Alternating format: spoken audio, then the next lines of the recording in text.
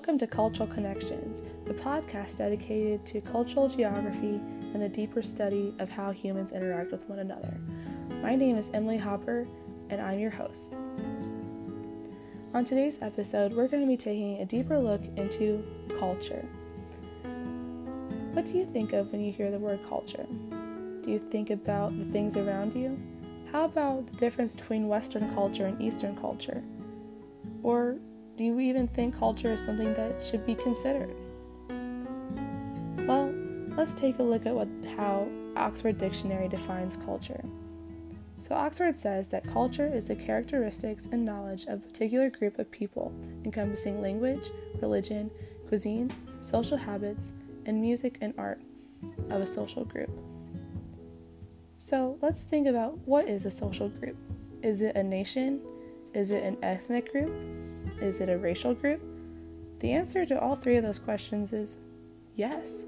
It can be any of those things. You can have American culture, you can have African American culture, you can have Christian culture. All of those things are different cultures operating within the same space, the United States. How about we look at language? So the language of a culture is a really important thing to think about, because if everybody in that culture is speaking the same language, that means they can easily understand and interact with one another, making life easier for them. That means whenever two different cultures interact with one another, they either have to separate because they don't understand each other's language, or assimilate and learn the language of the other group. How about religion? Can religion be a part of culture? That's a big yes on that one.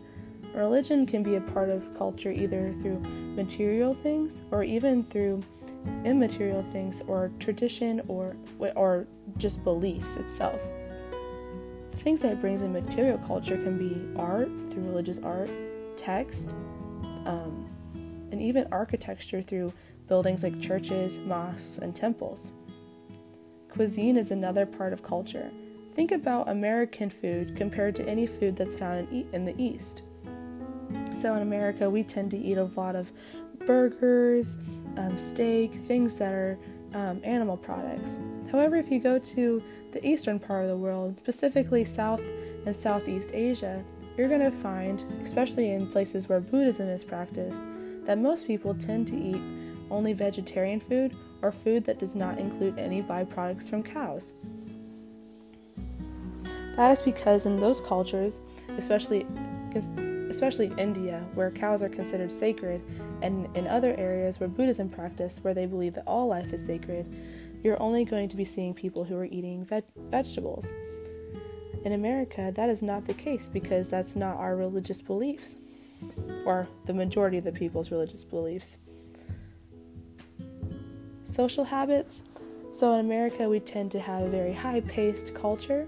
Those are social habits because we tend to keep ourselves busy, doing work, whereas in Europe, you're going to find that it's much more slow-paced. Not necessarily because they're not doing hard work and staying busy, but because they value rest time. That's a part of their culture.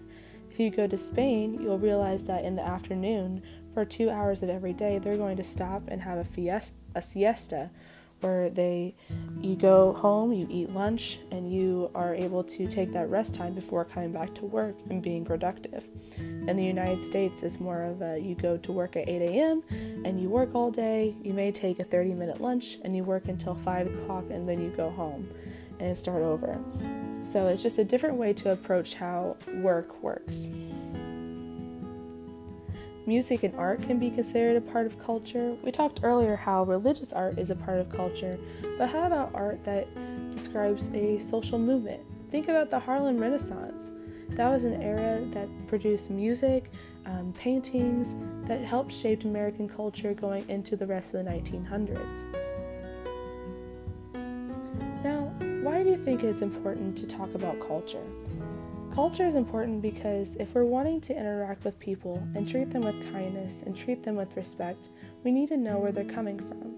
We have to understand that not all cultures coincide with one another, and that sometimes there are going to be differences that have to be reconciled. But if you're willing to put in the work and really to look at something from someone else's point of view, rather than only just considering where you have come from and what you know as truth or what you know as tradition, you're able to see that we're not very different from one another. If only we could know what more people are thinking and what more people operate, we're able to have a better world. Thank you.